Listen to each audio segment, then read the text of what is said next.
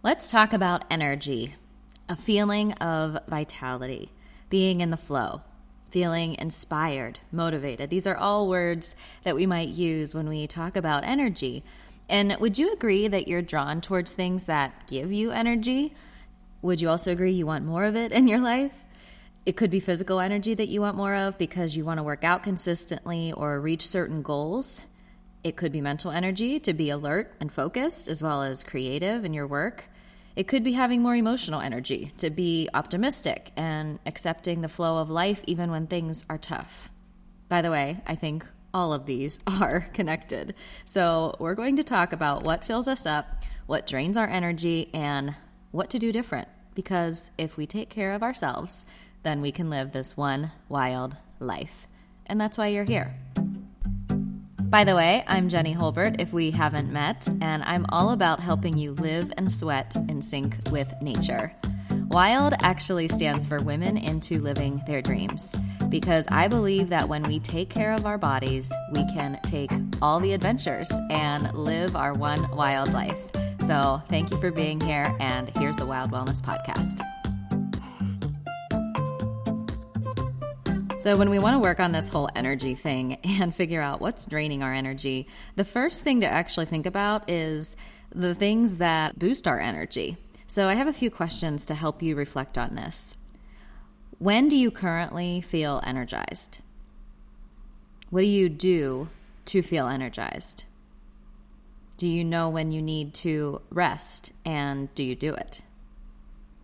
What people and habits do you feel energized by? Now, I should have mentioned, this may be an episode that you want to pause and actually reflect on some of these questions, write some notes, text yourself in your phone in the notes app, or just write in a journal, because that's what's going to help you get the most out of it. So those questions, to help you reflect, you can go back and listen to that again and just pause after each one to get that down. But think about this. The environment we set up for ourselves and the habits that we have are so important, aren't they? I mean, if we're talking about managing our energy and you're having a hard time, for example, completing your workouts, getting enough sleep, or finding time for all those things that you want to do, I found that this is a good place to start asking ourselves, what actually makes me feel more energized, awake, and wild? So I'll share a few things that do this for me, just to kind of give you an idea, maybe get your own creative mind flowing in this way. Laughing with family and friends, especially.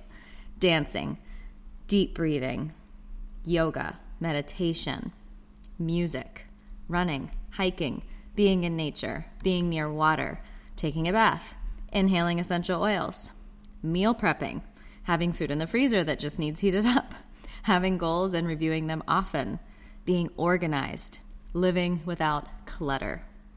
Yes, all of these things help me feel more energized. And I could go on, but I'm curious what's on your list.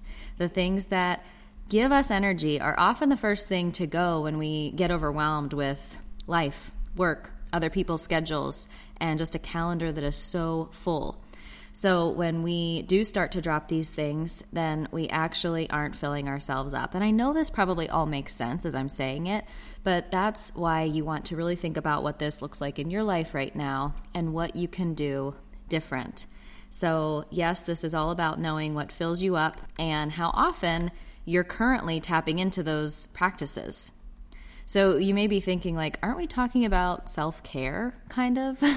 And maybe, but I think self-care is such a buzzword, and it seems to be tied with visions of spa days and chocolate and many other things, which is fine. I'm all about those things. But I'm interested in thinking of it in a more expanded view, I guess.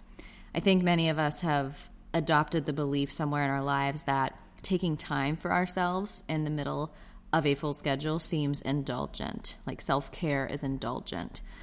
But the truth is, making your well-being a non-negotiable will help you be more productive, more happy, more supportive, and live your one wild life. Not that all of those things are necessarily your goals. They don't have to be, especially the productivity one, because I think that kind of gets pushed on us too often in our culture. But I agree with what Eleanor Brown said. Self-care is not selfish. You cannot serve from an empty vessel. Self-care is not selfish. It helps us to prevent burnout from excessive or just ongoing stress that's left unbalanced. So you taking care of you comes first. Even if you have other responsibilities or people who rely on you, I would say especially if you have other responsibilities and people who rely on you. Because when you take time for yourself and give your body the food, rest, and movement it needs just for some basic things right there, food, rest, and movement, you will actually find that you have more energy for the rest of those things. You have more to give. Again, not that that's the goal. You can take care of yourself just to take care of yourself. But I know that a lot of times it's because we have ambition and we want to have energy for other things in life. And just like filling a bucket from a waterfall, if you can picture this metaphor, self-care habits fill your body with vitality. So do you find that you don't create enough space for the things that you know give you energy?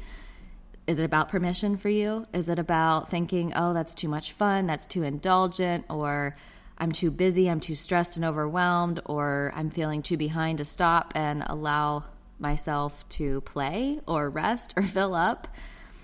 If you're thinking that you often make that choice because you do feel that way and you're often letting those things that fill your energy up go by the wayside, then ask yourself, what would I do on a regular basis if I could? Or even just, what would I do this week? Maybe ask it this way. If I had permission, I would finish the sentence. If I had permission, I would. And the thing is, I'm not talking about those circumstances where maybe something pops up that's unexpected, or maybe something happens in our day that we didn't expect, and so it throws us off a little, and we choose to give attention to something else while maybe sacrificing in an area that we had an obligation to, or a commitment to would be a better way to say it.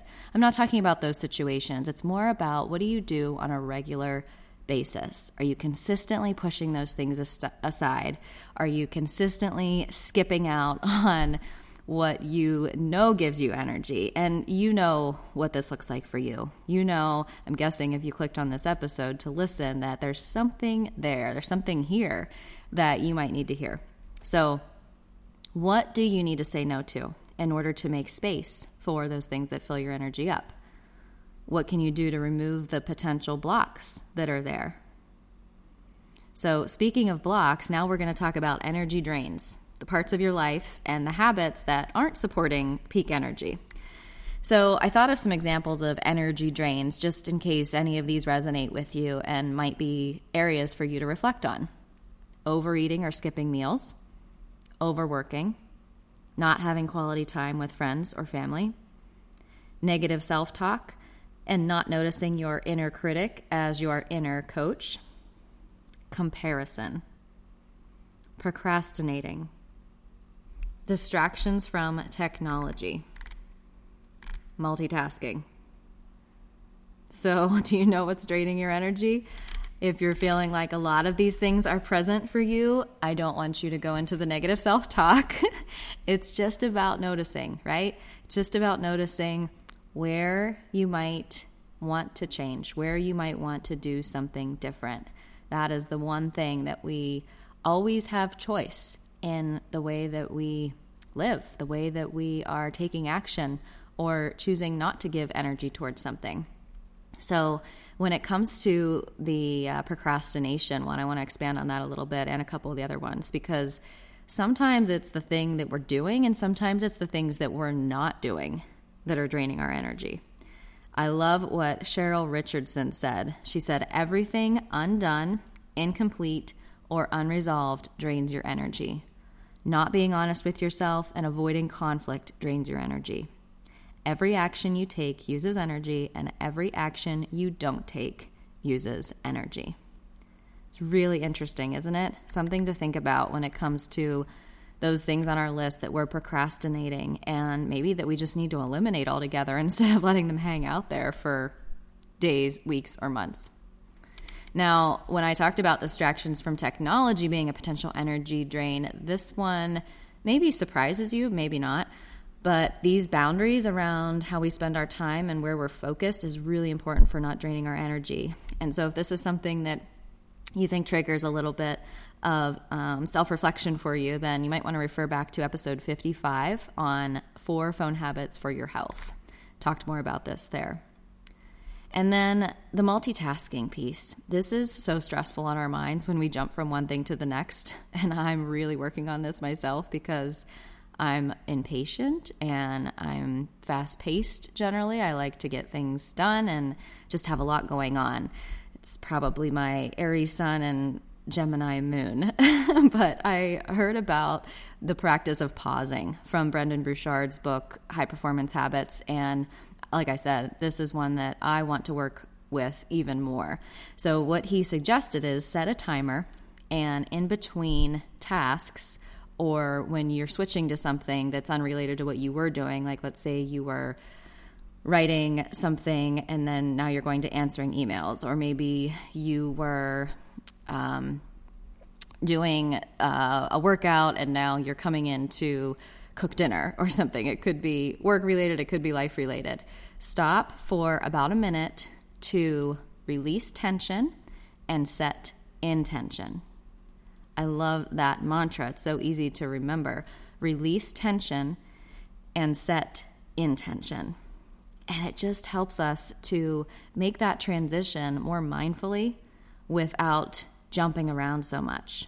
So speaking from someone who has multiple tabs open on the computer a lot of times and is bouncing from one thing to the next, this is something that I know will help with not draining my energy so that I can have it for the other things that I want to. So, do you know what's draining your energy? This isn't one of those episodes, again, that you're just going to listen to and walk away. At least I hope not, because you're not going to get much out of it. You're going to want to make a list, because we all have energy drains, and the key is to, again, not judge ourselves for them, but to be aware of what they are. So, write them down, reflect, maybe take this for a walk again and voice text them into a list, like I said. But ask yourself, what do you dread putting energy towards? And even maybe ask yourself, what do you have a difficult time saying no to? Because a lot of times those things are actually draining our energy. We want to say no, but we feel obligated, we feel pressure, we feel like we should do it. This could be anything from health-related, workout-related, to work or other things in life. And then once you realize what is draining your energy, what you dread putting energy towards, those kinds of things, then you can decide. You can decide both what you need to do for more of an energy fill-up and what you want to do less of because it's draining your energy. And it's that simple. And yet it takes some effort. So simple doesn't mean that it's easy necessarily. It's simple and it is easy, but it will take you being intentional. But I know you're here for it because you want energy for all those things, for getting in better shape, for keeping up with your kids, for feeling creative for your work, for being in the best health possible. Whatever it is for you, I know you're here for it because you want to have energy and vitality, and it's all so you can live your one wild life. Thank you for being here, my friend. I can't wait to hear about what fills you up, what drains you, and what you are doing different. Share it with me as a review on the podcast, or you can send me a message on Instagram. I'm at Jenny Holbert, and I'll talk to you again soon. Hey, one more thing. Do you want to challenge your body in workouts, but without feeling depleted? If this sounds like you, go grab my free audio training where you'll learn when to take a rest day or tough it out, and the mistake most women make when they want to get stronger, plus why your menstrual cycle is actually your superpower to optimizing your energy and feeling strong. So if you want to regain your energy for workouts and get better results with less effort, go listen now at jennyholbert.com/training.